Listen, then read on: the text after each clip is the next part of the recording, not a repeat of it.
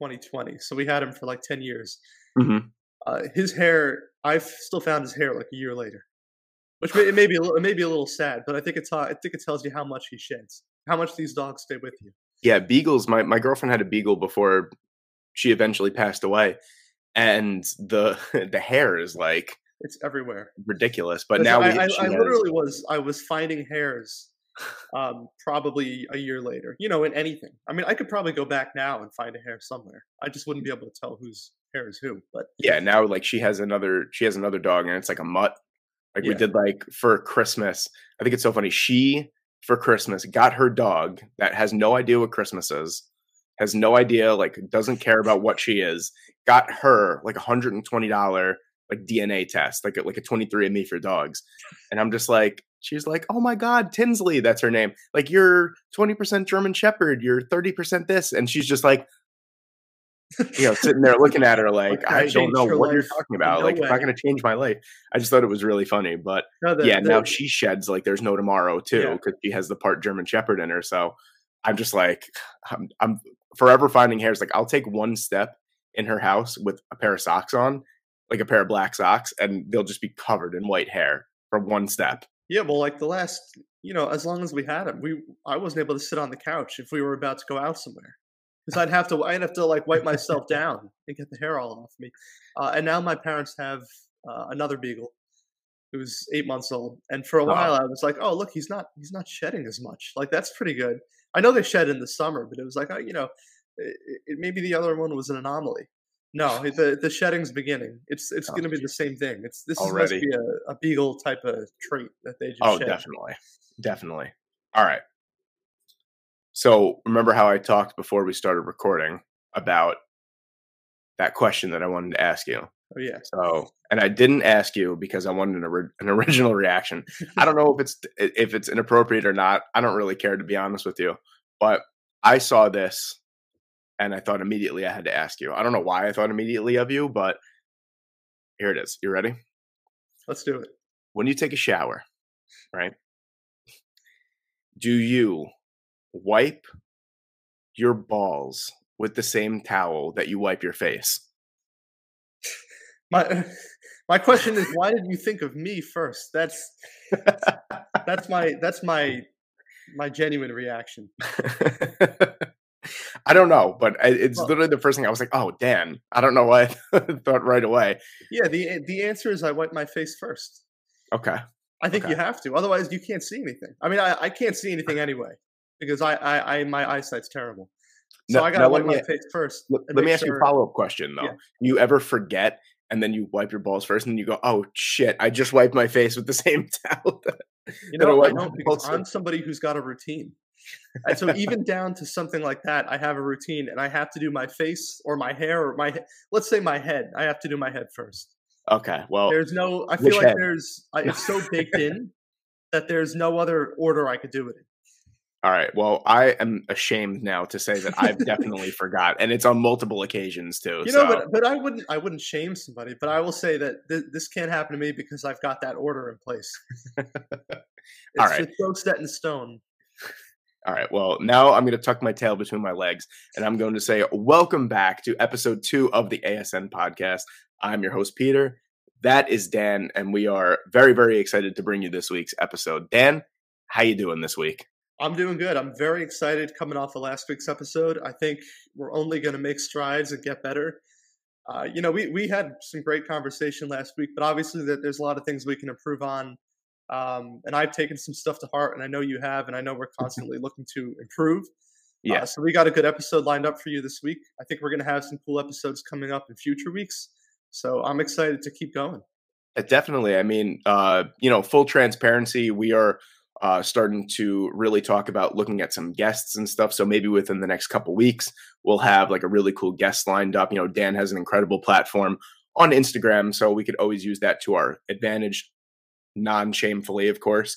But, getting back to what Dan was saying, yes, like the first thing that we want to say, we want to address the elephant in the room.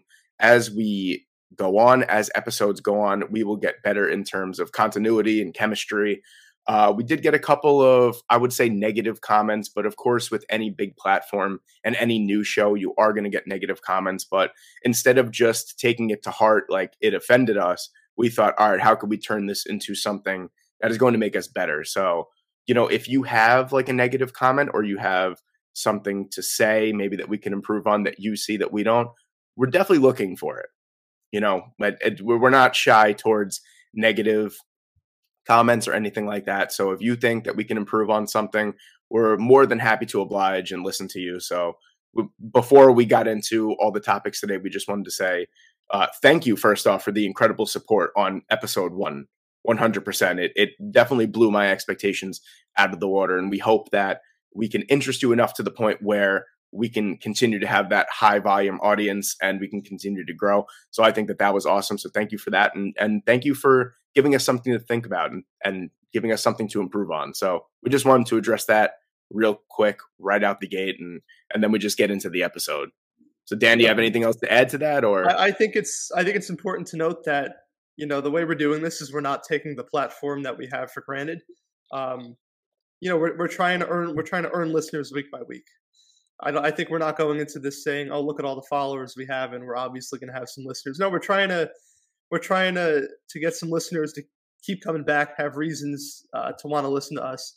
And I think the first week was a good start. But all we ask is that you keep coming back, giving us a chance, telling us what interests you, what doesn't, and then we can make it work from there. We can tweak it in any way, to make sure that we're giving you guys exactly what you want to hear.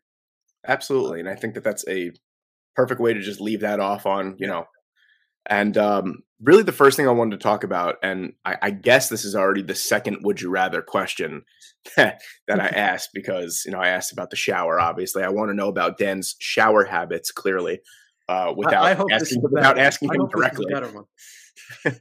So the question I had for you, I saw this on Instagram the other day. I was very curious to see the responses.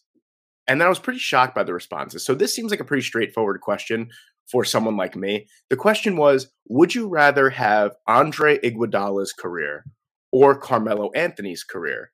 Now, me being the type of guy that always wants to win, right away I'm thinking championships, NBA Finals MVP.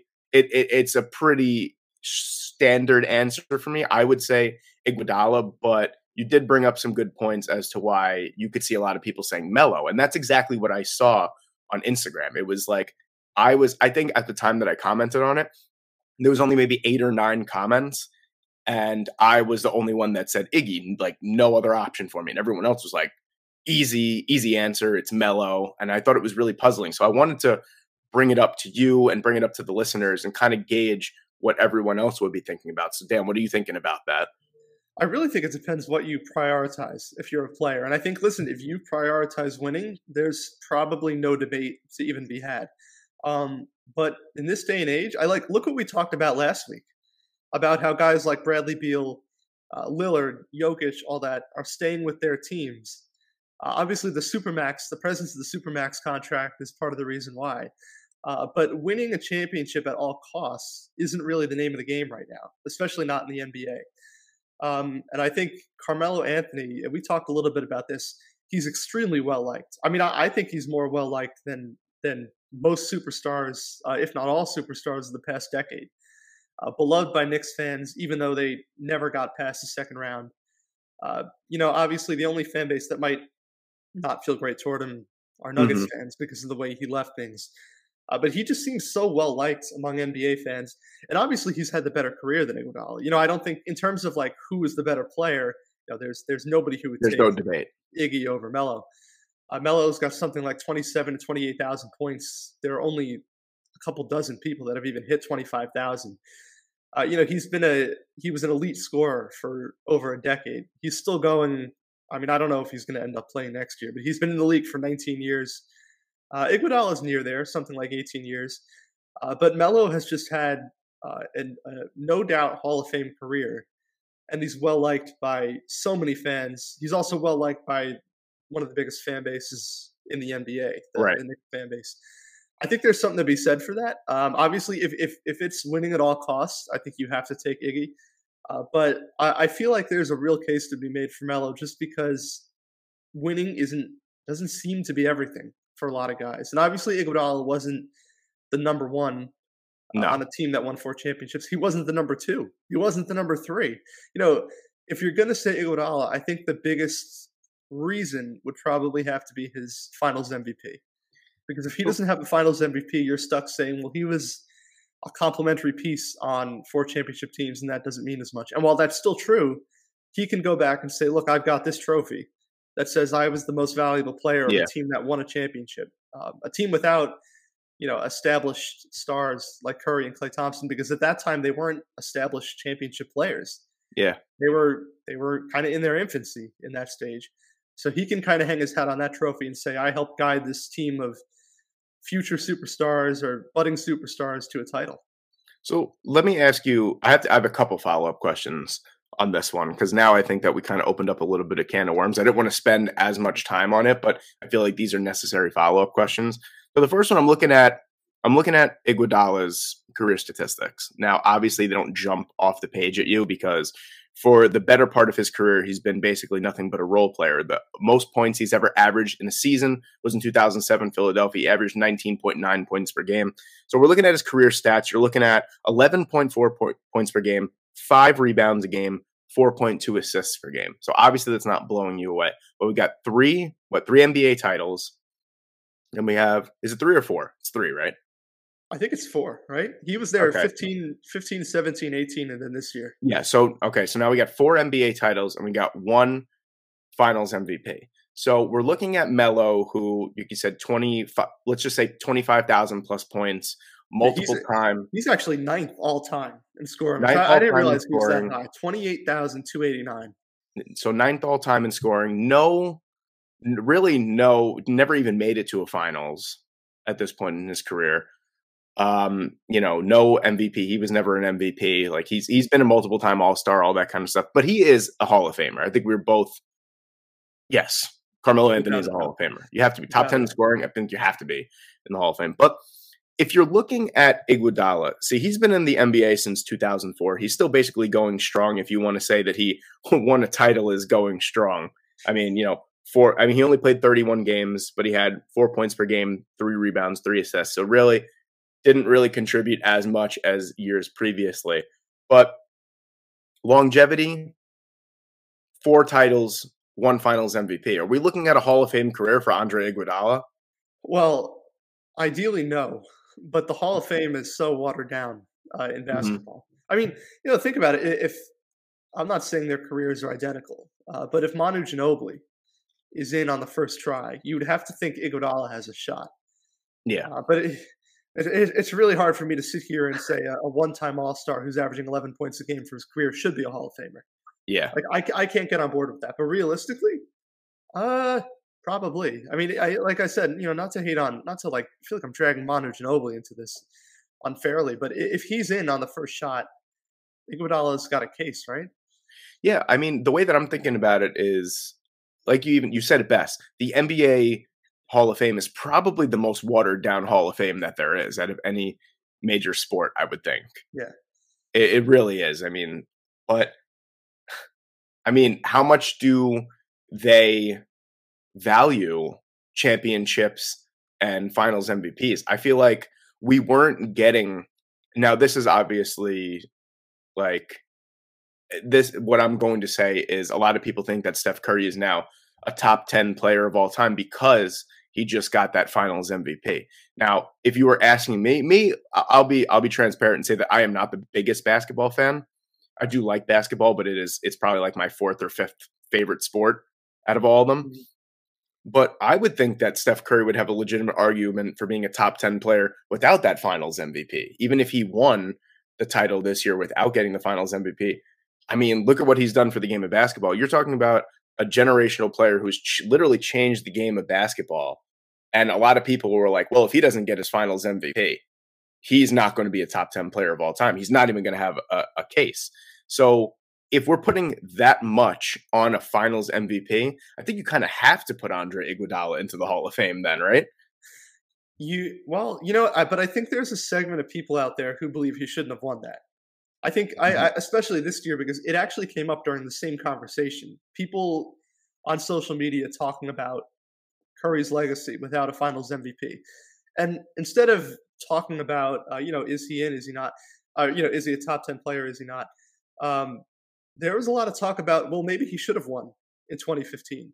Hmm. And people went back and looked at the numbers, and to be honest, they were pretty close to his other years. I know he didn't win Finals MVP in 17 or 18, but that was really more because Kevin Durant was just unbelievable. Yeah. Curry put up pretty great numbers. Not his signature efficiency, but he put up pretty great numbers in the 2015 Finals. I think a lot of people believe that he probably should have won that one. Hmm. Um, but so there might be a segment of people who believe, listen, Andre Iguodala has a Finals MVP, but it's nothing like LeBron winning Finals MVP in 2016, Right. or it's nothing like Curry's Finals MVP this year. I think I'm probably in that segment of people. Iguodala. What happened in that Finals is Iguodala took on a bigger role halfway through the series, and all of a sudden they started winning again. Yeah. It was probably inevitable that they would start winning again, though, based on the team Cleveland was putting out there that year, without Kyrie Irving, without Kevin Love. He was supposed to be the LeBron stopper, and LeBron didn't do exactly what he did at the beginning of the series, but he still put up kind of legendary numbers. I think the narrative on Iguodala's Finals MVP has shifted over the years. That may be part of the reason why we don't take it as seriously as a LeBron or a Kawhi Finals MVP. All right. I think that it's certainly, I mean, the reason why I brought it up is for conversations like this. Now we're getting into a different type of conversation, but I think this is a good place to stop that segment and really talk about, what more news this week. But I think it's certainly an interesting conversation that we could have not only between ourselves more in depth, but also with our fans and people who are listening. So, Yeah, let us if you guys are let us listening right know. now, please let us know. I'll put the question down below on Spotify. Whose career would you rather have? And do you think that Andre Iguodala is justified as an NBA Hall of Famer? Because I feel like there's a lot of people that think my way, and there's definitely a lot of people that think your way too. Yeah, I think we came out of this unsolved. So I'm looking forward to seeing what people have to say. Yeah. So we're gonna get into I think the biggest news of the The weekend. elephant in the room, Yeah, 100%. and it's gonna be the elephant in the room in Los Angeles the Yes. next 2 days, Yes. because I don't think Juan Soto is going to be able to escape questions about his future. And he's already been asked questions by Nationals media, and he basically said, like, I didn't want this to come out. But he also told them that he wants to win. So, if you haven't heard, Ken Rosenthal reported Saturday morning that Juan Soto declined a 15-year, $440 million extension offer from the Washington Nationals. That would be the largest extension ever, not by average value, which we're going to talk about, but Yeah. it would be the largest extension ever by years, and by total value at $440 million. This is in baseball. Now, So, yeah, go for it. my initial reaction, and I want to get yours at first, because obviously, like you said, we can get into the AAV, which is not as spectacular as you would think. But when you saw that, what was your initial reaction? Because all I saw was years and money, and I was like, the only reason why he would not take this deal is because he just doesn't want to be there anymore. And honestly, I can't really blame him, because it seems like the Nationals are going nowhere fast.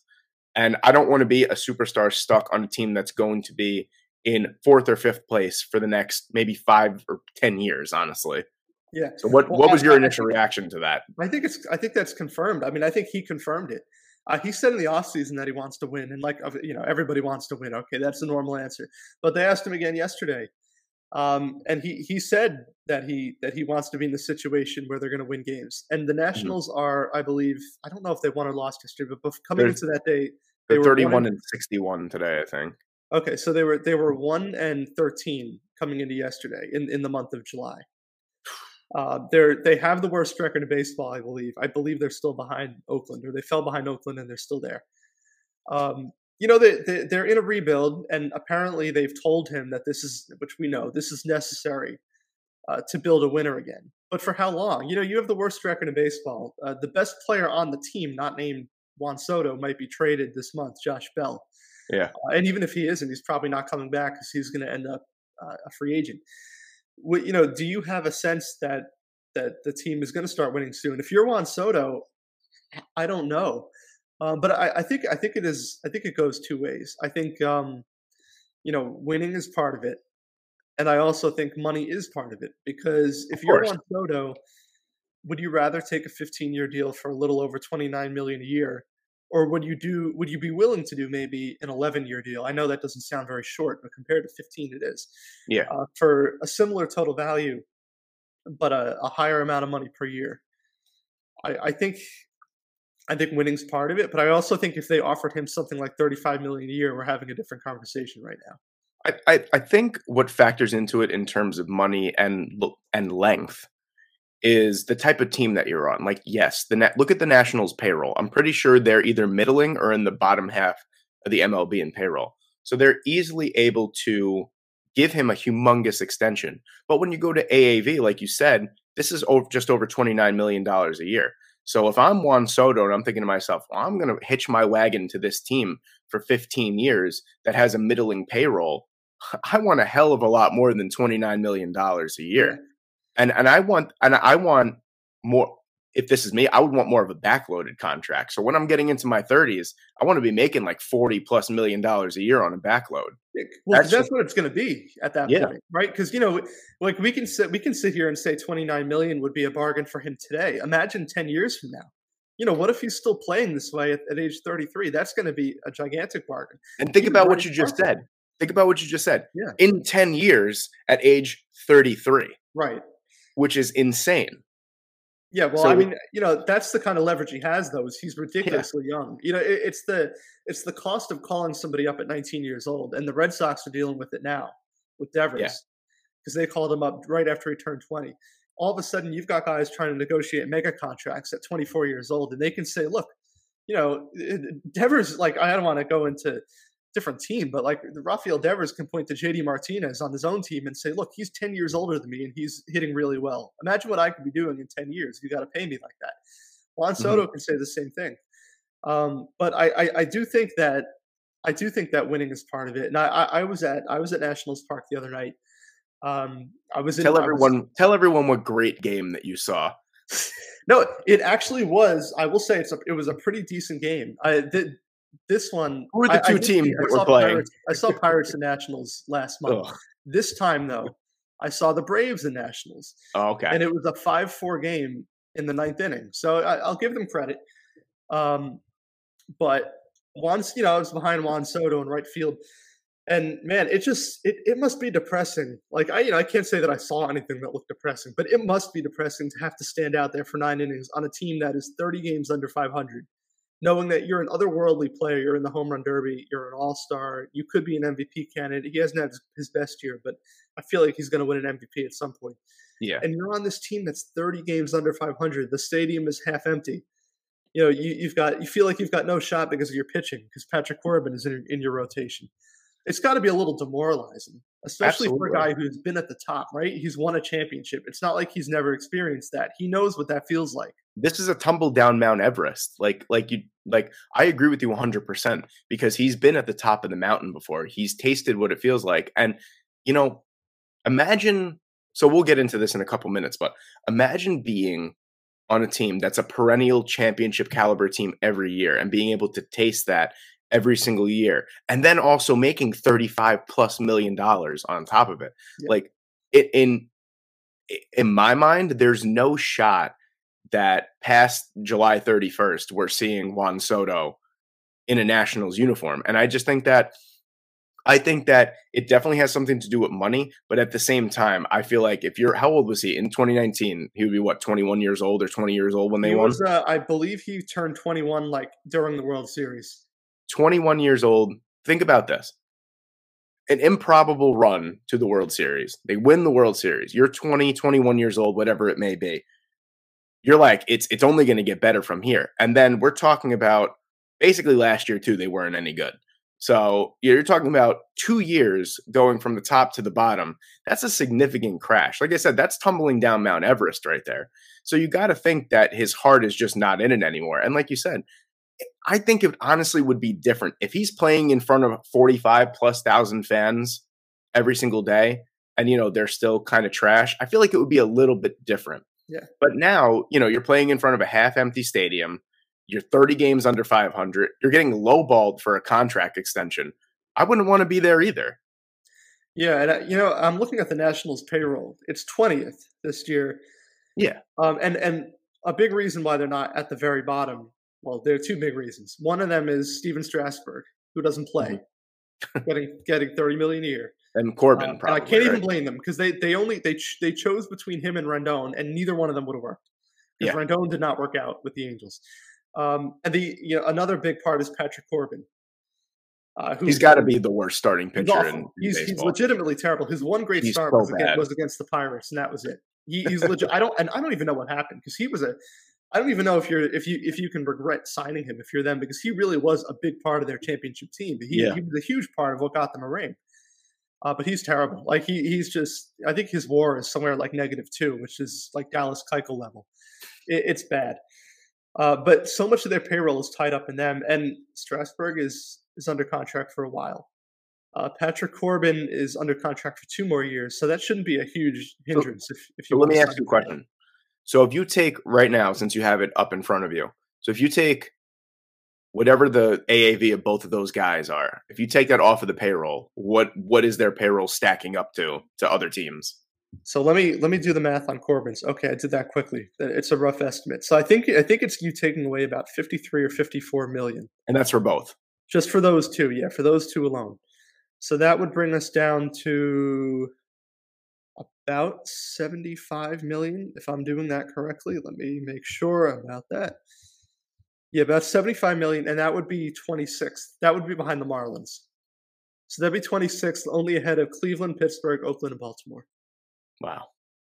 That's pretty bad. Yeah. Now, That's like, pretty to be fair, bad. we can do the same thing with other teams and like take away one random contract from them. Like if Yeah, we can do that, but the teams that are below, even the teams that are above, like the Marlins, who are you taking away that makes the most money on the Marlins? It's probably there's not Abisail much. Garcia. It's Yeah. probably Garcia making $11 million a year being the top earner. So you're really not taking that much away. If you think if you're taking the 2 top earners away from the Nationals, who are 20th, and then it moves them all the way down to 26th, where literally like besides for the Orioles, like the 4 other worst teams in baseball are behind them. That's really bad. Yeah. They've spent money before. I mean, we just proved it, right? With Strasburg and Corbin. But they've spent money and they've been unwilling to go too far though. They were not willing to give Bryce Harper what he wanted. They couldn't do both Rendon and Strasburg even after a championship. And they weren't able to give who was it? There was somebody else. Well, we'll circle back to that. But they've been able to spend money. I mean, look, they gave Strasburg that contract. Look at the contract they gave Scherzer. Oh, you know who I was thinking of? Trey Turner. They weren't able to. They found out really early that they weren't going to be able to give Trey Turner what he wanted. But it was all geared toward Juan Soto. Yeah. When they didn't bring back Bryce Harper, Juan Soto was just a rookie. But when they let Rendon walk, they knew that they were going to have to give Soto a big contract eventually. When they chose to not bring back Trey Turner really early, it was because they knew that they had to give Juan Soto a big contract. I think they've got to rise to the moment and just try to meet what he wants. I think it's too far gone at this point. I think even if, I'll be honest with you, and this might sound overblown, but if the Nationals offer him a 10-year, $450 million contract, I still think it's too far gone to the point where he doesn't sign. And I can't blame him because I'm looking a little bit more in depth on this now, and I'm thinking to myself, well, besides for, so like, you let Trey Turner walk, you trade Max Scherzer, you let Bryce Harper walk. There was always a guy behind them that was supposed to work out. So like you think to yourself right away, well, Trey Turner is going to go. He's actually a little bit on the older side. Not a lot of people realize that Trey Turner is probably entering his age 30 season next year already. So you kind of figure, okay, they have Carter Kieboom waiting, right? Carter Kieboom really hasn't worked out. Then you think, all right, well, in center field, we have Juan Soto. In the outfield, then we have Victor Robles. Victor Robles hasn't really worked out. We want to go back even further. Michael A. Taylor hasn't worked out. So you think Josiah Gray has been okay so far. Kyber Ruiz has been whatever. If I'm Juan Soto, I'm looking at these guys coming up, and I'm like, nothing is keeping me here. The funny thing is that the next guy for them, the guy they're going to build around, probably comes in a Juan Soto deal. Yeah. Like, let's be honest, Absolutely. they don't have that guy on the roster right now. I think Josiah Gray has looked better, and I think he's going to be a good starter for them for a long time. He will, but But he's not I the guy. mean, He's no, not he's the not guy. the I guy. don't think I'm so. not Juan Soto going, I'm going to hitch my wagon to the Washington Yeah. Nationals because of Josiah Gray. But it does feel like they could have done more. So with this contract offer, and I know that sounds crazy to say for 440 million over 15 years, but I put together a list of guys who make $30 million or more, which is more than what Juan Soto would be making. This is per year. Dan is It's coming 14. Dan is coming at everyone's neck with this one. Absolutely, 14 players. A few of them are short-term deals. Scherzer and Carlos Correa. They're not on 10-year deals or anything Yeah. like that. They're short-term deals making. I think Scherzer makes $42 million a year. Jesus But Christ. yeah, but the Mets, Steve Cohen can do it. Yeah. So you've got Garrett Cole, Mike Trout, Carlos Correa, Steven Strasburg. We talked about him. Rendon, Lindor, Trevor Bauer, although he's not making that money right now. Corey Seager. Nolan Arenado, Miguel Cabrera on a deal he signed 8 years ago. David Price, Mookie Betts, and Machado. Okay, so right then and there, he's basically better than 10 of those players. For 9 or 10 of those players. If not more. Yeah. So that right there. They could go a little higher. Yeah, absolutely. But they don't have to do 15 years, I would think. I mean, he doesn't need 15 years. If I'm Soto, if I'm thinking on the flip side, if I'm thinking about signing in Washington, I'm not hitching my wagon to a team that's going to be paying me until I'm 37 or 38 years old if I sign 15 years, because why would I do that when I could sign an 8-year contract and get paid again when I'm 31 years old and probably still get another mega contract, especially if he's producing at the same level as he has so far in his career. So could you imagine the type of money he would get for 8 years? So think about this for a second. Are the Washington Nationals just phoning it in? Because this offer, now that we're breaking it down, seems kind of crazy. Because we're thinking about it, Juan Soto's not going to sign a 15. Regardless of where he goes, I don't think he's going to sign a 15-year deal. He could sign with the Yankees, he could sign with the Dodgers, whatever it may be. Because why get paid once when you could get paid twice? Yeah.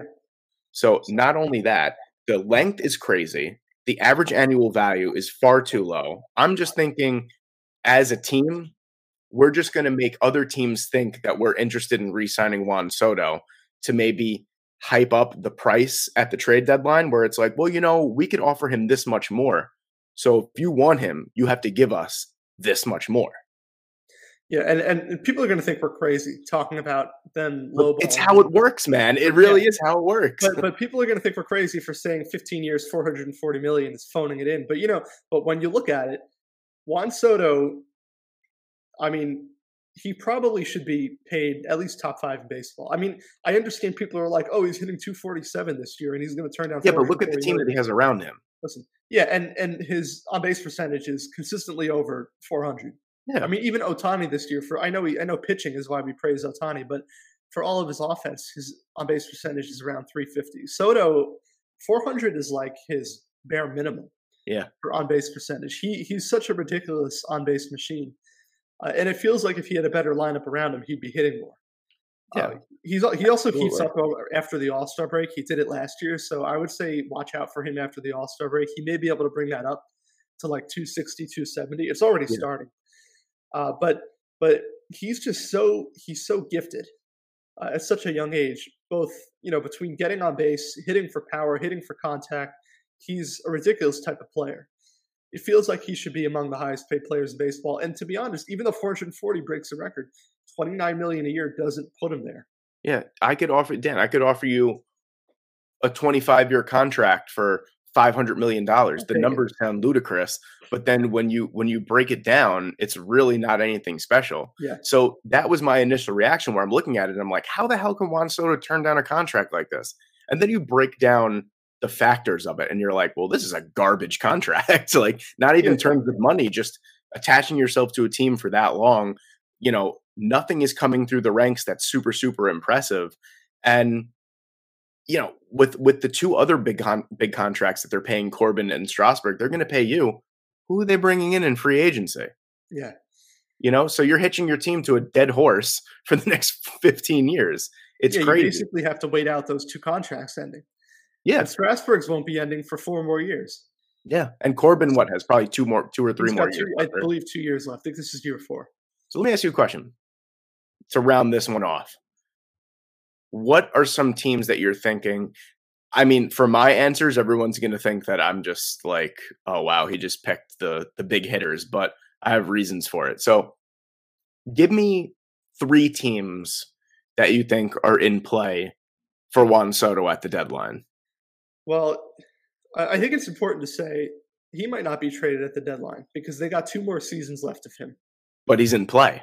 But he's in play. He's in play, but I don't know if a team is willing to give up that much this For the early. sake of the But the Dodgers podcast. were last year for Scherzer and Turner. So, you never know. But the Nationals had to trade Scherzer last year. For Yeah. Soto, I think they can sit tight if they felt like they had to, and take 4 months to scour the market in the offseason and just see what it brings.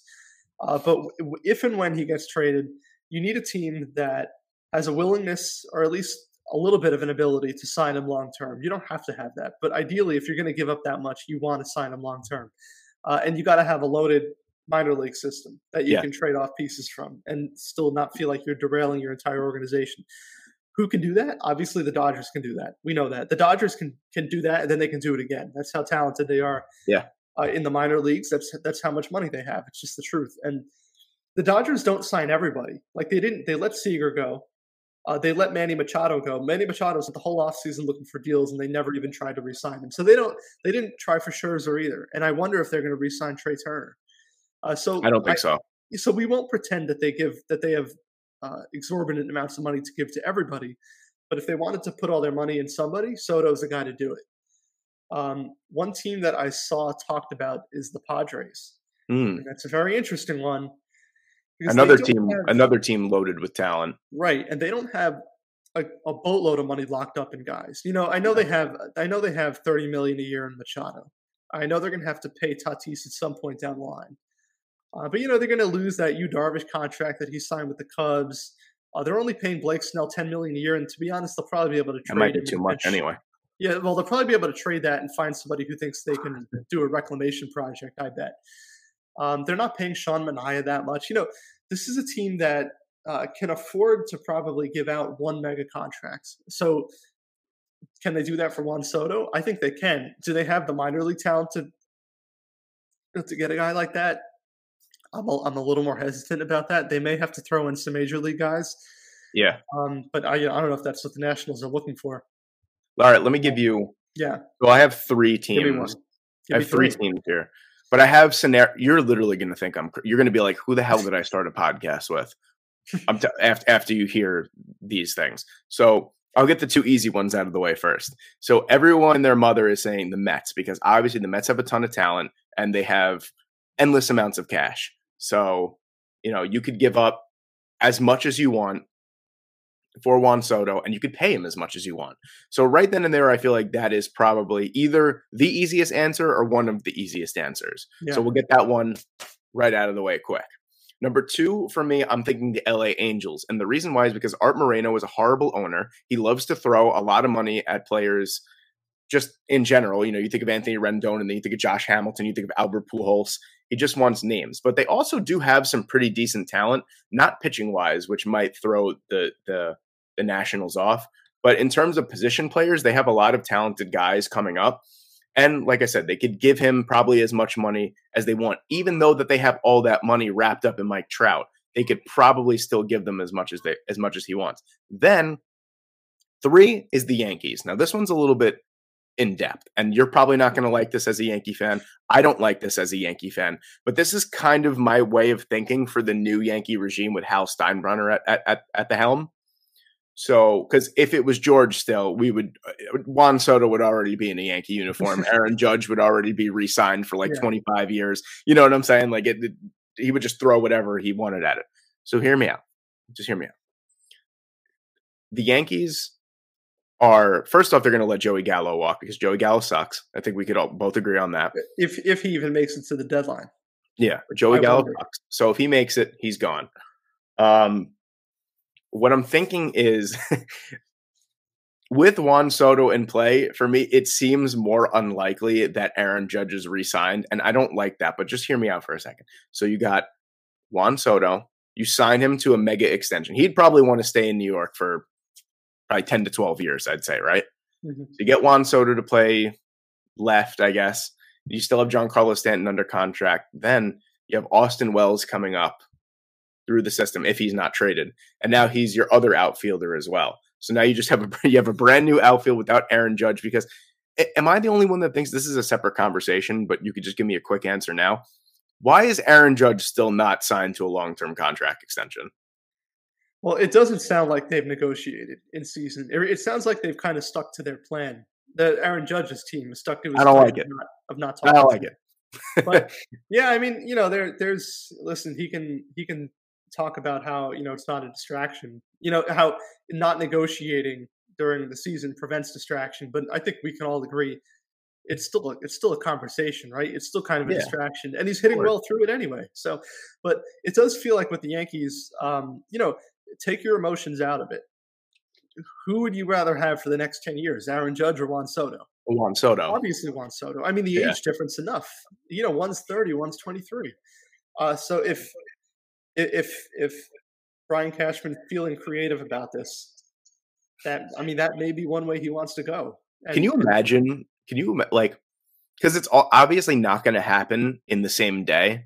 So could you imagine Aaron Judge walking away and then everyone's like, you better sign or trade for Juan Soto. You know what I mean? Something like that. I could picture the Yankee fan base just up in arms.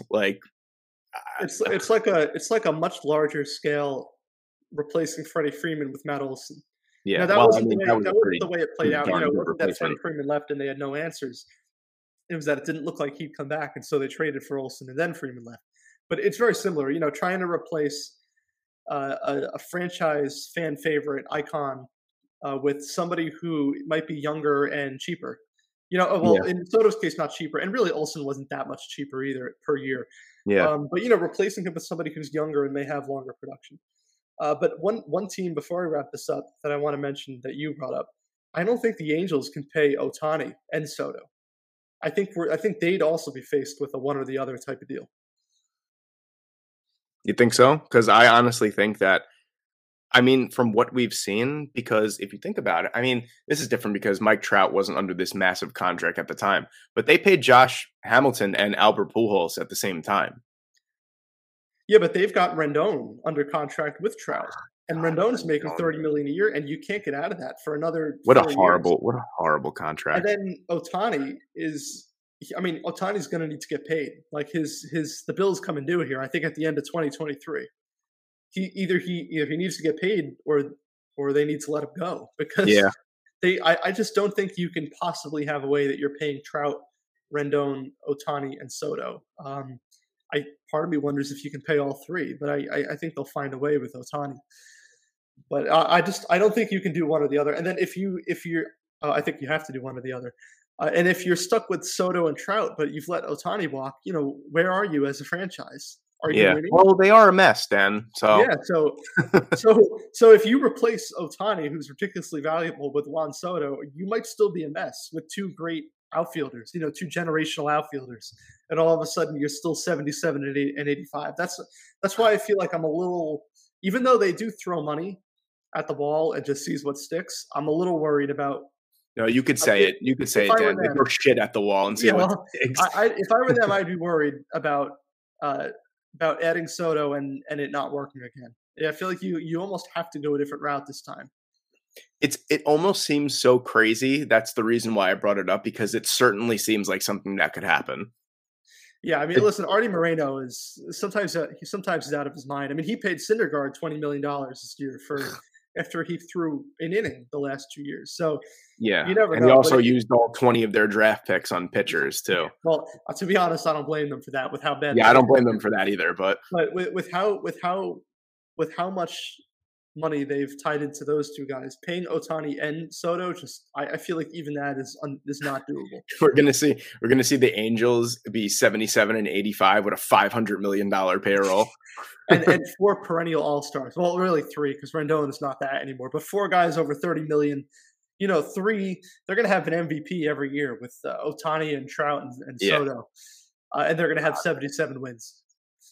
Oh, how horrible. So But speaking of yeah, Juan Soto, so obviously this week, All-Star festivities, the only one that I really pay attention to, besides for the celebrity softball game, because I think that's hilarious, is the home run derby. So I know we wanted to talk a little bit about that. I have the bracket right here in front of me. So for those of you guys who don't know, it's seeded, and the first problem I have with it is that Pete Alonso is not the first overall seed. yeah, But because they do it by home run total. yeah, which is crazy. But anyway, so the way that it works is round one is going to be Kyle Schwarber versus Albert Pujols. Then you have Juan Soto versus Jose Ramirez, Julio Rodriguez versus Corey Seager, and then you have Pete Alonso versus Ronald Acuna. So that's your 8 participants right there. Obviously, it goes into bracket style. Who do you like in? Well, maybe we can go matchup by matchup, because the first one is pretty easy in my opinion. You got Kyle Schwarber versus Albert Pujols.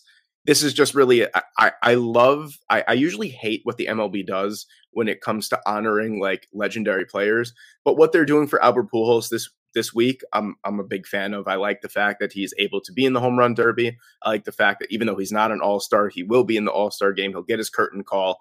I appreciate that, but I mean, Schwarber versus Pujols, this is very, very one-sided. I think it's no contest. And Schwarber's done this before too. He almost won in 2018 over Bryce Harper. Maybe if it was not in Nationals Park, he would have had a better chance because Harper seemed to kind of ride the crowd to that win. But Schwarber performed at this level.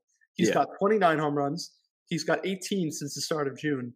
What is it with him in June that he just always idea. Like if you look at the numbers, his OPS in June, like in his career, is up there with the Barry Bondses of the world. Like it literally is like top 10 in the history of baseball in the month of June. It's absolutely insane. And last year he got hurt in July, right at the start of July. This year he's kind of carried it into July. Not so much the all around hitting, but the power. Contact isn't his strong suit, but you don't need. That's right. It's the home run derby. Yeah, it's the home run derby. So I know it's time now, but he's not like he's going to be swinging through balls. Like that just doesn't happen in the home run derby. So I think he's got probably as good of a shot as anybody. So, but yeah, we'll get to that though. It's going to be him over Pujols. I think we can all agree on that. All right, so we can both agree that Schwarber is going to go over Pujols.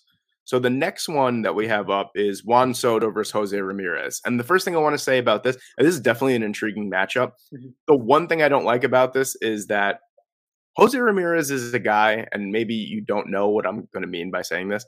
Jose Ramirez is a guy that hits a lot of home runs, but he's not a home run hitter. Yeah. No, 100%. Actually, I looked at for something separate. I was looking at the average home run distance of the 8 guys in here, and we're going to get into this because I have a point to make about somebody else. Jose Ramirez is dead last. Yeah, among all 8 at 388 feet. He's actually the only one below 400 feet average home run distance, and he actually just had almost a full month where he didn't hit a home run. It was something like 3 weeks or maybe more, and now he's hit 3, I think, in the past 7 or 8 days. So the stroke is starting to come back, but he is not really a power hitter. So has he done the home run derby before? I don't think so. No, he hasn't. I don't think his bat would play very well in this setting. He seems like a type of guy that would hit home runs in the home run derby the opposite way. Yeah. Which is nice, but it's not going to win you. It's not going to win you the derby. Yeah, that's why. I mean, I think this one is pretty clear as well. Juan Soto is a guy who's been in the home run derby before. He knows how to play it. I think Soto's going to advance past Ramirez. I think so. Yeah. Then you got this one's pretty interesting, honestly. You got Corey Seager and Julio Rodriguez. I'm excited about that one. I'm excited about that, and I'll tell you why. There's always one guy that's the newcomer that always plays so well in the home run derby. And I feel like I mean Rodriguez is ranked 6th and Seager's ranked 3rd. To me, honestly, I think it's going to be Julio Rodriguez, and I feel like it's because he's that new guy and he's that electricity. I like Julio Rodriguez over Corey Seager, and I mean I'm not really in terms of these picks because it's such a feel event. Like you could have guys like Pete Alonso who's won it two times, and he just doesn't have the feel that day. You know what I mean? And Yeah. and he loses Do in you the first remember? round. Do you remember Robinson Cano coming out the year after he won it? He hit Yeah, zero. yeah. It was a different So format, but he hit zero in the first round. yeah. None. So I'm You know, looking at it this depends. and I'm just thinking like Julio Rodriguez is not a guy that stands out to me as a that hits a ton of home runs, but I feel like he's got that feel and he's just going to go for it. And I think that honestly Rodriguez will go over Corey Seager. Like I said, I can't really go too far in depth with these because there's really nothing to go Yeah. in depth on. But I just think that Rodriguez is going to be that newcomer that shocks a lot of people and winds up maybe even taking the next round all the way to the end. Yeah, You I know? mean, J Rod is he's bringing a type of energy to the Mariners that we haven't seen since Ken Griffey Jr. And Ken Griffey Jr. made his name a lot of times in the home run derby. Yeah. So I think there's that potential on Monday this week for Rodriguez to do something similar to Kenny Griffey Jr. and kind of light up the derby. You know, bring that swagger back to the Mariners uniform. Um, he's also been, you know, he doesn't have as many home runs as Seager, but he didn't hit a home run in the month of April. He's hit Mhm. all 16 since May. He's got 8 Yeah. in his last like 23 or 24 games. He's been a home run hitter since May. It just took him a little bit to figure out major league pitching. And now he's getting glorified batting practice. So there's the potential for him to light it up. I think it's going to be really exciting. He's who I'm looking forward to watching the most. Yeah, absolutely. But Corey Seager, he has been unbelievable lately, Yeah. especially from a power perspective. He's got 22 home runs this season. He's got, I think, 7 of them in like his last 11 games or He's something. been unbelievable, He's yeah. been unbelievable, and he's going to be playing in his former home stadium, Mhm. Dodger Stadium. So I would say don't rule out Seager immediately because he has been ridiculous lately. And you can question how much like recent performance has to do with it, but if you look at past years, it seems like it's had something to do with it, especially in terms of home runs. Maybe not like all around contact, but guys who hit home runs leading into the Derby tend to do well. So I wonder if Corey Seager is going to come out and surprise us all. But Yeah, I like J Rod in that one. I, I I, like I still J-Rod like in him. that one too. So, the next one, I've just said it, until he loses, I'm just riding with Pete Alonso because he's just the type of guy that is just built for the home run derby. He's like just this Yeah. like ball of power that if you look at his physique is just not impressive at all, but he just knows how to hit a baseball 450 plus feet. And I mean, I love Ronald Acuna. I'm just going with Pete Alonso. Yeah, That's how it is. he looked unstoppable last year. And part of the Dave Joust, who threw him, he was a home run derby pitcher, was excellent last year too. I mean, everything was placed perfectly, and he's back throwing to him again this year. It's really hard to bet against somebody who's proven they can do this two times in a row. But uh, this is the point I wanted to make before. Average home run distance this year. Number 2 out of this field is Kyle Schwarber at 413. Mhm. Number 1 is Acuna at 437 feet. He's only hit 8 of them. He's only hit 8 in 58 games. He's still rounding back into form after the torn ACL. But he when he hits them far. Oh yeah.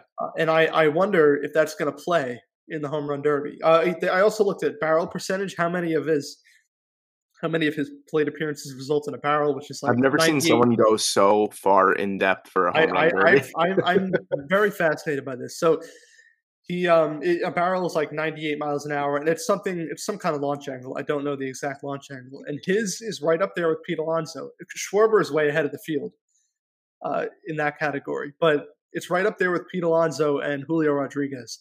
So Acuna is a big sleeper, I think. The only downside is he's facing Pete Alonso in the first round. Yeah. So either we're going to get a big upset, or I could see him performing really well and getting knocked out in the first round anyway, which we've seen every year. That happens to somebody in the first round. Yeah. But So, now who is since you go very, very far in depth on this, I want to see who your winner is, and I want to see why, because I've already said it and I'll say it again. My winner is going to be Pete Alonso, and I'm just going to ride with Alonso until he loses the home run derby, because I'm convinced that if he puts on a similar performance like last year, he could win 5 straight, no problem. Like, yeah, I- which This is a conversation for a different day, but I think that would benefit the home run derby so much if there was like a dynasty. Yeah, We absolutely. already have a mini one with back to back from Alonso and him defending it again. But if he won, Mhm. if he rattled off like 3 or 4 titles in a row, I think it's going to get a lot of people to watch. I think it's a really cool thing for the whole Yeah. event. Um, who do I think is going to win? Listen, I'm kind of with you on Alonso, but I think it might be the winner of that matchup between Alonso and Acuna. I think Okay. Acuna's swing is going to play really well. I love Schwarber. Listen, Schwarber is such a power hitter. He's He's come kind of close a couple times. Well, no, I'm thinking of Jock Peterson, no, but in who came close. 2018 he was one away. Yeah. He performed really well in the final round, I think. And then Bryce Harper went last at home, and he kind of carried the crowd. But I think if I had to bet, I know this is kind of a cop out answer. I think the winner is the winner of Alonso and Acuna. Okay. Okay. So listen, I'll go with Alonso. After watching him last year and how smooth his swing is, like how built for this he is, how comfortable he is. I don't think I can like in good faith bet against him. Mhm. But if anybody's going to beat him, I think Acuna's got a shot, and I All think right. the winner turns out to be the winner of that. All right. Okay. I like that answer. Honestly, that's a nice safe answer you played there, Dan. Yeah, it's I half like safe. If Schwarber wins, then I'm wrong. Like, yeah, so that. there's that. But I think the winner comes out of that matchup. I, the next thing I want to say is, I guess if you're not really a Major League Baseball fan, I guess we have to apologize for this episode because it's predominantly baseball because it's really the only thing that's going on right now. So the next thing that we have on our topic list is, I didn't really understand what you meant by this. So Yeah. that's why I'm going to let you kind of lead this. But it says on our list, all it says is Shohei Ohtani deniers. So I kind Yes. of want you to explain what that is, and then we'll get into it. Yes. I have been increasingly frustrated by the amount of people. Get angry, Dan. Get Yeah. angry. I want to hear your By the angry amount voice. of people who are trying to pretend that what Shohei Ohtani is doing isn't ridiculously amazing.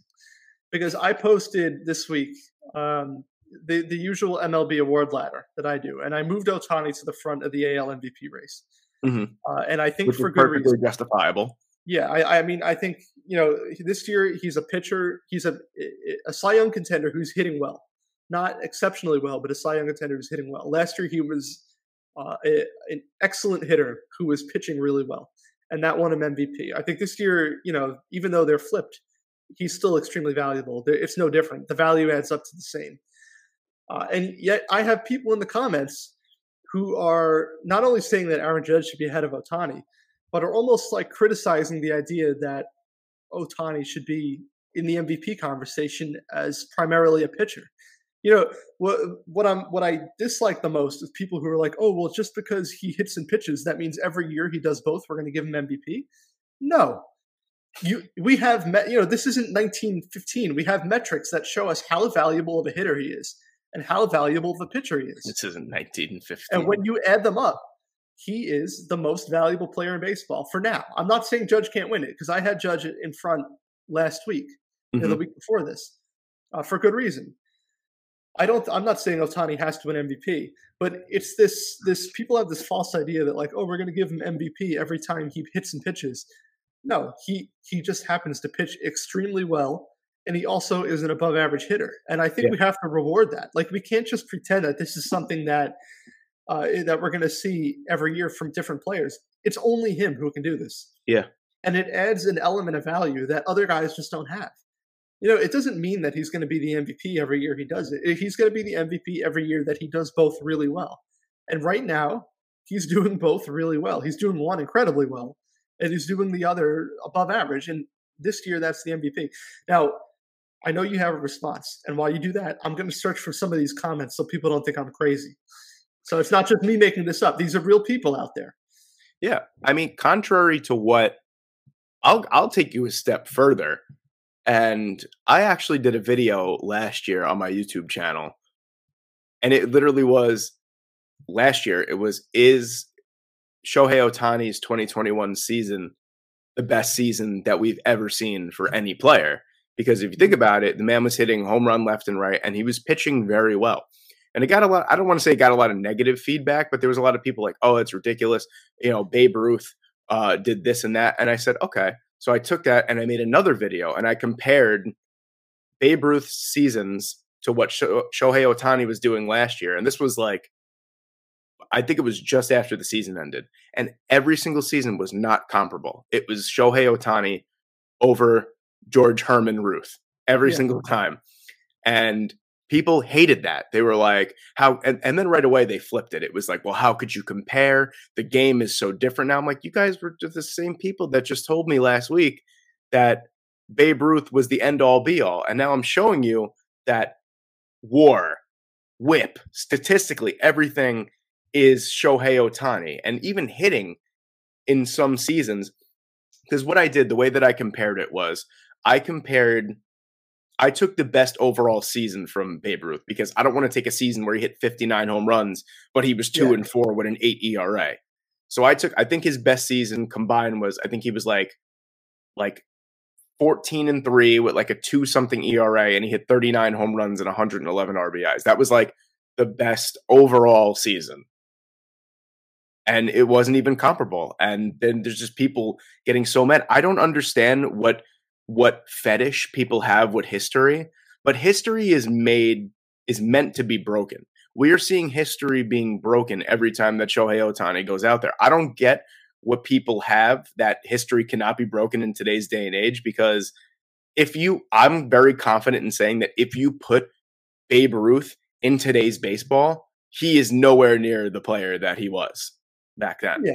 And Shohei Ohtani is doing it in a day and age where you have guys throwing 100 plus miles per hour and then throwing 79 mile per hour curveballs at you. You know, he's hitting well and he's pitching lights out. Even last year when it was the opposite, he was still pitching very well and he was hitting off the chart.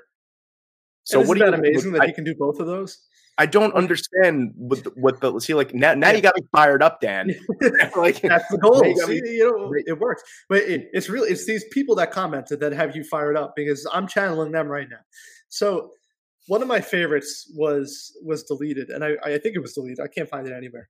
I hope I can pull that up, try to dig it out. But a couple of them that I found were like, somebody said that Ohtani was overrated. Okay, so someone was like, do you watch baseball? And this person said, yeah, I watch baseball. Will Ohtani carry the Angels through the playoffs? Nope. Oh, here will we they go. even make the playoffs? They will probably fall apart at the end of the season as usual. Which this person clearly doesn't follow baseball, because the Angels already fell apart. Like he's saying they're going to fall apart. They already fell apart. There's more of that. There's more of this. How many times has Judge won a game for the Yankees, who are the best team in MLB for a reason? A guy having a great season for a losing team shouldn't get the MVP, because how can you be the most valuable player to your team while also having a top 10 player all time and your team is a bottom feeder? So what are these people trying to say? That he's not valuable? Like, does this mean no bad team can have a valuable player? It doesn't make any sense at all to me. That argument never made sense to me. It never made sense to me from the time that I was like 7 years old until now. Yeah. Why is it that a guy, what is it his problem that no one else is performing? You know what I mean? Like, why are we blaming him? That's what I'm saying. It's like, Shohei Ohtani hits 50 home runs and then pitches to a 3 ERA. It's like, when have you ever seen that done in modern baseball? How can that not be rewarded? Listen, I would not have a problem if this didn't become the norm. Like, because I feel like now we're looking at prospects more of like that can pitch and can hit, which until this is done at the level that he's doing it consistently, he is one of one. And I think that if he continues to pitch and hit at a high level every single year, personally, I would have no problem with him winning the MVP every single year, because he's doing something that legitimately no one else in Major League Baseball can do. That, to me, is the most valuable player. Yeah, I look at those comments and I say, why is it his fault that his shortstop is hitting 171? Why is it when Michael Lorenzen comes out for the Angels and gives up 8 runs in 3 innings? Why do we put that on Ohtani? I found this stat, and it was a few days ago, and I screenshotted it for this exact reason. As of a couple days ago, because actually it is worse now, because they haven't won ever since I screenshotted this. So I'm going to update the stat in real time. The last, I guess this would be 39 games. When Ohtani pitches, the Angels are 6-0. When Ohtani doesn't pitch, they're 6-27. Oh my God. 6-27 versus 6-0. I know he hits too. There's somebody That's out there so listening. bad. There's somebody listening to this who's going to say, "Well, if he hits so well, why are they 6-27?" Well, he can't go 6 for 6 with 5 home runs and a No, double every I single mean, game. that is unbelievable. That stat. When I saw that, it said 6-25 at the time, and then they got trounced by the Dodgers 2 days in a row. That they are that bad when he doesn't pitch. It's And we can't like blame him for that. Why are we going to blame him for that? That's that's what I'm saying. insane. Like I said, he's one of one. If anyone in Major League Baseball is one of one, they should be winning an award. And here's the thing: if he turns out not to be one and one, let's say guys like really follow in his path, and it creates like a whole line of two-way players in the future. Then he's just That's created as a much a credit generational to his thing. legacy as if he's one of one. If he stays this way and it's only him for so long who can do this at a high level, that's a huge credit to him. If he starts a trend, that's even more to him. Like, just like Curry, we talked about Curry. Not only is he an all-time player, he can transcend the game. Just like all the guys who followed in Curry's footsteps. What if they do that with Ohtani? Dude, think about it like this. There's no one in the National League that can do this. So that right away, he's not only one of one in his league, he's one of one in the entire MLB. Right. And another thing too, they literally changed for, I think it was last year's MLB, the show. They changed an archetype where you could pitch and hit in Road to the Show. Like, I know that has nothing to do with anything. No, it's but true. They changed an entire video game based off of one player. And you know how many people played that archetype too? Like, that's what I'm saying. Like, you're not only transcending the game, you're transcending things that only have to do with baseball. Like, MLB The Show is a video game, and you're changing a video game as well. Like, I don't really think people understand the magnitude of how difficult it is to even do this in the major leagues. Like, who was the pitcher for the Rays last year? Brendan McKay. Mm-hmm. Yeah. Brendan McKay pitches and hits, so they say. But Brendan McKay was pitching well, and he was hitting 140. That's not what. Yeah, he's doing it at the highest level, but he's not doing it. Give you that. But he's not doing it well. Yeah. Shohei Ohtani is giving you at bottom. What is he giving you? 250? Yeah. And he's giving you elite power. And then he's also going out there and pitching lights out. So I don't think people really understand the magnitude of what Shohei Ohtani has been able to do. Not only for, like, he's not a one-season wonder either. This is what we're going on the third season where he's actually, like, doing both at a high level. Yeah, and people better appreciate it now because this, he's young, but there's no guarantee this is going to last. Just because his bodies don't hold up like that. So they better appreciate what we're seeing now. And if we only get 2 years of this, it's amazing. I don't care if he gets hurt next year and can only do one thing for the rest of his career. It's amazing that he did this for 2 seasons in a row. I got one more comment from my comment section. It's basically what I said before, and it's somebody said, "I get Ohtani can pitch and hit. I do, but at this point, all he has to do is be above average at both. Everyone's going to try to pencil him in for MVP year after year, and it just all right. sucks So he doesn't we're understand. having better hitting seasons than him. Yeah, so he doesn't understand that he pitches and hits. Yeah, it does suck for them. Vladimir Guerrero had the best offensive season last year, but guess what? It's not MVP is not best hitter. It's not. Yeah. That's not how it works. It's the most valuable player. Ohtani is the most valuable player. And I'll give you this. If his average drops to 230 and his ERA goes up to 3 or something, he's not going to win MVP. Like, he's not going to be MVP just for showing up. I said this before, but it's worth saying again. He's got to earn it. And that's why he wasn't at the front of my MVP ladder until this past week, because Judge was that valuable. You know what I'm thinking of right now? He's risen, and if he falls, he's going to drop off the MVP leaderboard. And if he keeps playing this way, he's going to stay there. It's that simple. You know what I'm thinking of right now? What would be hilarious? Especially since we've talked about this for 2 weeks running. So episode 1 and 2, we've talked about a pitcher in some way, shape, or form in an MVP conversation. Can you imagine if at the end of the year, Sandy Alcantara wins NL MVP and then Shohei Ohtani wins AL MVP? People would lose be their minds, belligerent about that.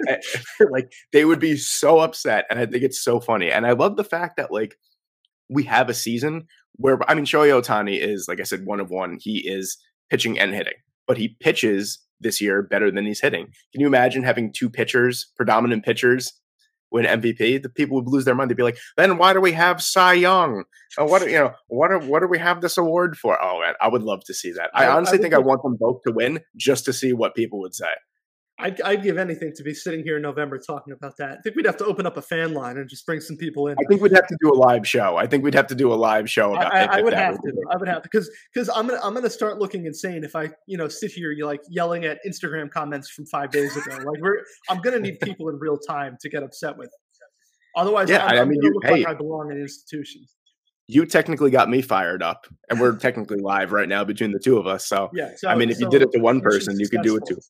I'm Italian. I get fired up over everything, but but I think this is a perfect segue as well. You're talking about Shohei Ohtani deniers, so we could talk about how Shohei Ohtani is. I don't think that there's one face of baseball. I'll be clear with that, because I think that we have guys like I would say, if we're talking about baseball all around, I would say that you're four faces of baseball, and you could disagree with me on this. This is just how I'm thinking. The four faces of baseball right now would be Shohei Ohtani, Mike Trout, Fernando Tatis, and Jacob deGrom. That would be my four faces of baseball, because I feel like you're getting the most electric player when he's healthy in Fernando Tatis. You're getting the best all-around player in Mike Trout. You're getting a guy who pitches and hits at an elite level in Shohei Ohtani, and then you're getting the best overall pitcher, in my opinion, in Jacob deGrom. Yeah, I mean, that might sound ideal, but in terms of face of baseball, I don't think you can have that conversation without Aaron Judge. No, I don't think so either, but that's just like the way that I'm thinking. Figure playing at an MVP level in New York, I feel like he's got to be in that conversation. All right, so if we expand it to 5, then Aaron Judge would obviously be like in there. I'm just thinking more of like the best at each type of like archetype, I guess you would say. But I think there's someone that we have to open this up to. And he's been a human highlight reel since he's come up. And the funny part is that he really shouldn't be a shortstop. He's really not hitting that great. But the guy just oozes electricity, and that's O'Neal Cruz. So my question really posed to you was, obviously it's early. He's hitting like 220. He made like the most ridiculous error I've ever seen yesterday. It was actually really funny. Did you see it? I didn't. So it was like a routine ground ball to short, and he literally like took like 2 pump fakes and whipped it as hard as he could over the first baseman's head. It was great.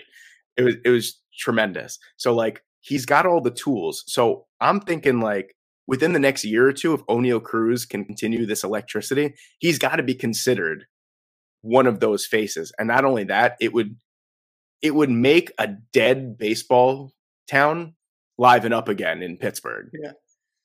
Yeah, I mean, I just talked about Aaron Judge being larger than life. O'Neal Cruz is a 6'7" shortstop. He's larger than life. Whether he belongs there or not, like that's going to grab people's attention from the start. I check Baseball Savant daily, usually. That's like MLB's basically like their StatCast website. It's got everything good on there, exit velocity, all that. Every single day, I mean, literally almost every single day, at the very top of the exit velocity leaderboard each day is O'Neal Cruz. And, I look at the numbers, and he's still hitting 200. But every single day, he's up there in exit velocity. And if you do that... Exit velocity with the bat and the arm. Yeah. Well, the arm is otherworldly. But if you can hit with that kind of exit velocity, your average is going to go up. Yeah. Your home run totals are going to go up. It's a no-doubter. I think it's only a matter of time before the numbers start looking better for him. But, he's up there with guys like Stanton and Judge in terms of exit velocity every day. I know Stanton sets like crazy records with he's got like the 10 hardest hit balls of the StatCast era. Like he's ridiculous. Which is hilarious. O'Neal Cruz is up there at age 23 in that range with guys like Judge and Stanton. I think if you can hit with that kind of power, if you can throw with that kind of power, you're almost guaranteed to be a great player. I think it's going to take some time for him to put it all together. He's only 23. I was lucky enough to I was at Nationals Park for that game we talked about. I was so jealous. That's when I texted you. I was like, wow, you get to see O'Neal Cruz. Yeah, and it was his first home run of the season. Not his first career home run, because he hit one in October last year. But his first home run of this season, he's got all the tools. He's just got to put it together. And, part of it is putting a good team around him. Well, that'll never happen. But That might never happen. Although they've got some guys coming up because they've got some prospects. Last year's number one pick Henry Davis is hitting in the minors. He's a yeah, college bat who's going to rise quickly. Their 2020 first round pick was another college bat who's hitting well, Nick Gonzalez. mhm. We don't know these names yet. Not very Well, well. we do. We do, but not everybody listening should know their name. Like I get that they're Pirates prospects, but they're high draft picks who are hitting well in the minors, and they're going to come up. And Ke'Bryan Hayes is a guy that I love. They locked him in for a while, so he's going to be there for a little bit. Poor bastard. He's just got to wait for the power to come together. But he gets on base at a really high rate. He's starting to hit for average. He plays very, very good defense. He's Yes, just got to wait for the power to come together. And even if it doesn't, even if he hits 15 home runs a year, he's a guy who's going to be a big piece for them. So I think if you let this Brian Reynolds, if they keep him, that's the only reason why I don't mention him. I don't know if they're going to keep him, but if they let this core materialize and put a good group around O'Neal Cruz, I think you're going to see it come together. And I'm looking at the numbers now. He's already got a WAR of close to 1, which is crazy. 0.9 in how many games is this? Can't be too many. No. Why won't it tell me how many games? 25 games. Yeah. While hitting 204. Yeah. Because of, he's got the arm. I think part of that is probably that he's been unlucky. I'd have to dive into the numbers to see how unlucky he's been. But the fact that I see that exit velocity like through the roof every day and he's still not getting hits tells me he's probably been pretty unlucky. He's got a 242 on base percentage. So the fact that his WAR is actually pretty solid tells me. I think the first hit of his season was like 120 miles per hour. Yeah, I think he's been unlucky as a hitter. I might sound like an idiot, but without diving into the numbers, I think he's been unlucky. So you've got a guy who can, like you said, he can kind of light that city on fire. Pittsburgh needs a guy like this. Yeah. Ke'Bryan Hayes is a fine player. Brian Reynolds is a fine player. They're not going to be the guys who like revive Pittsburgh baseball. If somebody can do it, it's going to be a personality and a talent like O'Neal Cruz. I mean, like his first day back up in the majors, for instance, like when he was running for that triple. Yeah. And he's just like smiling the entire time as he's running. See, like that's something that's like hilarious that every baseball fan could appreciate. And another thing too, right away. So now we've seen this era where I still believe that the MLB dropped the ball when it comes to Mike Trout. I think that they could have marketed him so much better when he was really, really young in the first couple years of his career. It also comes to personality. And I don't want to say that Mike Trout doesn't have a personality, but he's more of the quiet type. But they still could have done a tremendous job in marketing him. Now we're seeing kind of like a swift kick in the ass with guys that are coming up. So like you think of like Fernando Tatis, you think of Shohei Ohtani, guys who, especially Tatis, has way more of a personality and swagger than Mike Trout does. So he's kind of really taken over the face of the MLB. Like you said, Aaron Judge has a fantastic personality. He's larger than life baseball player as well. He's taken over as well. O'Neal Cruz has a great personality. He's, like we said, 204, errors all the time, but there's something about him that's just electric. And once he puts it all together, I could definitely see him being one of those faces. And it's fantastic for Pittsburgh as well. And not only that, you can kind of tell who the faces of baseball are if you follow the MLB Twitter account, because they won't stop posting about him. It's when Fernando Tatis is healthy, it's him, it's Aaron Judge, and now it's O'Neal Cruz, the guys who are like every single day they'll find something to post about because they just want that name there all the time. And I can't blame them. Yeah, and Pittsburgh needs it. Like that makes me happy because the Yankees don't necessarily need the attention. Pittsburgh needs the attention. The Pirates need somebody like that. And O'Neal Cruz, even for all of his growing pains, he's already somebody like you or me might want to go to the stadium to see. Like you might buy a ticket to say, "Oh, this is cool. I get to see O'Neal Cruz play." I would. Is the casual fan saying that yet? No. But if we're saying that now, when he's 23, a year or two from now, the casual fan might be saying, "I want to go to the stadium and see O'Neal Cruz." People do that already for Aaron Judge. Yeah, exactly. And listen, that I did it for Ohtani. I've been to 2 games. I don't mean to keep circling back to Ohtani, but I would fly to LA. No, you keep circling back to it, Dan. I would fly to LA right now to go see Shohei Ohtani. I've seen him play in person twice, and the first time he hit a home run in this first at bat, and the second time he struck out I think 11 over 7 shutout innings. The fact that I mean, listen, part of it is luck. Like I could have went to a game where he went 0 for 4. Yeah. But the fact that I went and saw him twice, the second time was intentional, like knowing Otani was pitching at Fenway. But the fact that I saw him twice and both times he did something really cool speaks to how amazing of a talent he is. And O'Neal Cruz, you might be able to go to a game and see him throw the ball to first base 100 miles an hour, which Which you is don't see. absurd. Or you can see him hit it 114 miles an hour, which you really only might get if you go to Yankee Stadium and see Judge and Stan right now. I mean, it's crazy. It's like, especially the arm talent is unprecedented. Like I'm legitimately curious to see, like, I kind of want to see the Pittsburgh Pirates getting absolutely blown out one day to the point where they'll put O'Neal Cruz on the mound to see how hard he can. I'm convinced that he could throw the ball 107 miles per hour off the mound. Why couldn't he? As long as he's got that the pitching mechanics down, just the motion of it, he can throw that way. I mean, it's crazy. Like, I know I must sound like such a fangirl right now, but being someone who played baseball and still plays baseball to this day, where actually I have a baseball game in an hour and a half from recording right now, I have a doubleheader. Like, I could appreciate that so much because it's so rare to see something like that. Like, you'll occasionally see like a shortstop throw the ball like 90 miles per hour but 100 miles per hour with the type of like torque that he gets on his elbow. It's just it's like so picturesque and perfect. It's unbelievable. And let me close by saying we have proof of that because when he had that first throw, that real highlight reel throw, it was 96.7 miles an hour.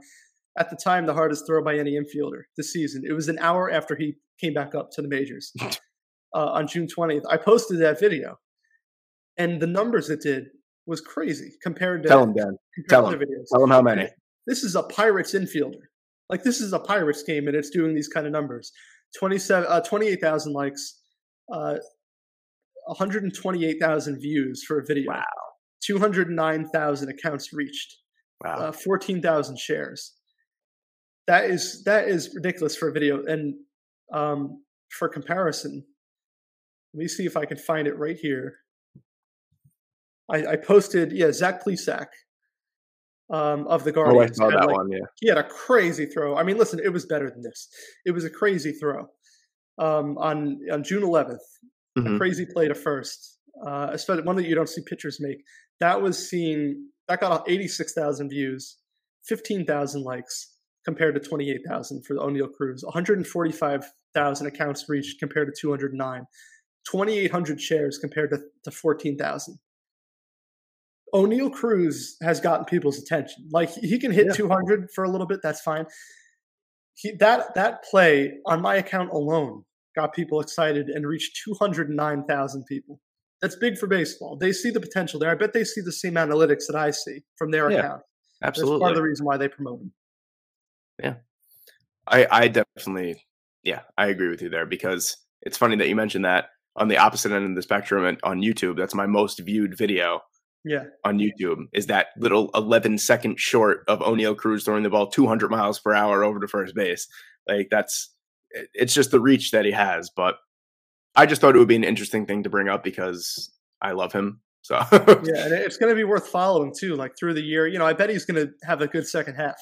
You almost can't have that many tools and I'll make a bold prediction and say that by the end of this year, he'll make a throw from short to first over 100 miles per hour. Yeah. Let's see it. Well, we're going to come back to that because I think you have a good chance of that happening, and I'm going to keep an eye on that to see if he can do that because 96.7 miles an hour, and I don't know if he's topped that. He did 98 the other day. So it feels like 100 is coming, right? Yeah, listen, he's only getting warmed up. The Pirates will be 40 games under 500. He'll just empty the tank in September. One of them. There we go. One of those throws is going to go over 100. Now, I'm going to have a little bit of a rough transition, but I want to get this in because we started with one of the headlines of the week. And I want to finish with one of the headlines of the week, and that's the highlight of NHL free agency and Johnny Gaudreau going to Columbus, Ohio, for less money than he would have gotten in Calgary. And I know Calgary is not so much of a destination either, but he took less money to go to Columbus rather than somewhere near his home. But look at New York. My father actually brought up a good point about this. Just before too, he was because I was talking about it. I'm like the destinations were just weird. It was like Columbus, Philadelphia, where he's from the He is Philadelphia from that area, area. New Jersey, Calgary, and the Islanders. And I'm just Yep. like, that's just so strange. Like those were the front runners. It's just so strange. Like honestly, I would have been the only other team I would have been more shocked with him signing with would be the Devils, because like Devils are ass. So I like that is something that I would be Yeah. genuinely like interested in seeing. But it definitely threw me for a curveball when I saw that. I think part of it is who has the space to do it. But I think what caught me off guard is, okay, you're leaving Calgary. Like I get it. Listen, American player playing up in the middle of nowhere, Canada. No offense to Canada, but I understand him leaving. I even understand him leaving for less money. But it looked like he was probably going to end up. I mean, if you asked me a couple of days before he signed, maybe Philadelphia probably would have been the front runner. And then it turned out Yeah, that day Philadelphia was the one that was eliminated, basically. that's a total normal thing too, because not only is he from the area, but they didn't really make any moves Yeah, besides for that. So you're thinking, well, something big must be coming, and and nothing came of it. yeah, nothing came of that. And then you look at, okay, well, the New Jersey and New York are not that far, and the Islanders are, they had a disappointing year, but they were a win away from the Stanley Cup final 2 years ago. Mhm. They've got some pieces in place. The Devils would have been an interesting decision, but at least they spend money. Like they signed Dougie Hamilton last year. You know, the They Devils are a team that's they signed constantly. Andre Palat this year. Like they Yeah, the got, Devils are a team that's constantly striving to get better, and every year you're like, "Oh, look, they made this move. They're going to be a playoff team this year," and they're never a playoff team. and they're not, and it makes me so happy. So it might have made sense if Johnny Gaudreau ended up there. Columbus was a little bit of a surprising one. They're a team that kind of tore it down a little bit after 2021. Um, they have a core that I guess now they're kind of rebuilding. But I guess when you sign Johnny Gaudreau, your plan is to instantly leap into playoff contention. This kind of reminds me of, to a smaller extent, it kind of reminds me of the Artemi Panarin signing with the Rangers, Yeah, because it's like I didn't really think that the Rangers were like in play for Panarin. Like I was like super happy about that, but that was kind of like the final piece to making them like a perennial like playoff contender. I wouldn't say Stanley Cup contender every year, but perennial playoff contender every year. And it definitely shows. And he took less money from the Rangers than the Islanders to come here. So that also made me really happy too. But just to see the Islanders fail yeah, in free agency it's just chef's kiss for me. But I feel like it's a similar situation here with Columbus, where like I kind of feel like just adding Johnny Gaudreau makes them, I don't want to say a perennial playoff contender, but it definitely puts them in consideration for one of those lower seeds. yeah. And sometimes in the NHL, that's all you need is to just get in. But the Panarin signing sounds pretty similar. That was a Rangers team that was doing somewhat of a rebuild. Definitely reshaping their roster, reshaping the direction of the franchise, and signing Panarin kind of signaled like, hey, it's been a quick rebuild, but we're kind of ready to start coming out of it. Yeah. And it didn't all materialize in year one. They lost in the qualifying round. The fake qualifying round that will never happen again in 2020. And then 2021, 2021 wasn't what they wanted. And then Mhm. 2022, they made the leap. I feel like the Blue Jackets are obviously hoping for some kind of quicker development than that. Yeah. But they were a team a year ago that came into the season not expecting to contend at all. They had a new coach. They got rid of Tortorella. Brad Larson became their head coach to coach a young developing team. Obviously, some pieces are there that aren't freshly young, but they weren't expecting to do much. And now all of a sudden, after a year, they've signaled that like, look, we just gave this guy close to $10 million a year. He had 115 points last year. He's going to be the guy to lead us back into the playoffs. I get the signing for them. Like if you have a Oh talent yeah. like that and you can pay him under 10 million a year, take it, do it. Don't care what kind of phase your team is in. I'm a little more surprised on his perspective, and I know a lot of other people were that he would take less money to go to a city like Columbus and not go to Philadelphia or New York or New Jersey. But I mean,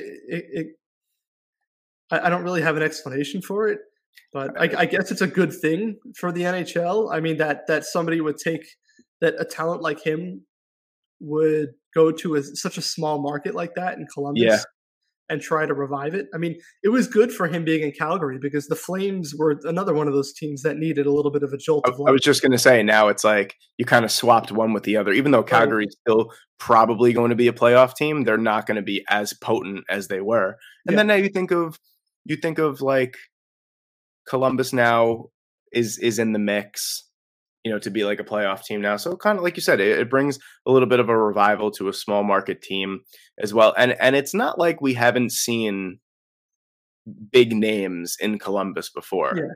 Yeah. You think of Rick Nash, obviously. You think Panarin was there for a little while. Cam Atkinson. There's good players that played in Columbus. So Yeah. Bobrovsky was great for a yeah. long time. So I'm thinking like I feel like this is their cycle. I feel like they go through one good player like every 3 or 4 years. Even though Yeah. Rick Nash was there for a while, but like you go through like a really good player every 3 or 4 years. But I think Goudreau is the one that's going to kind of lead them back to what they were a few years ago.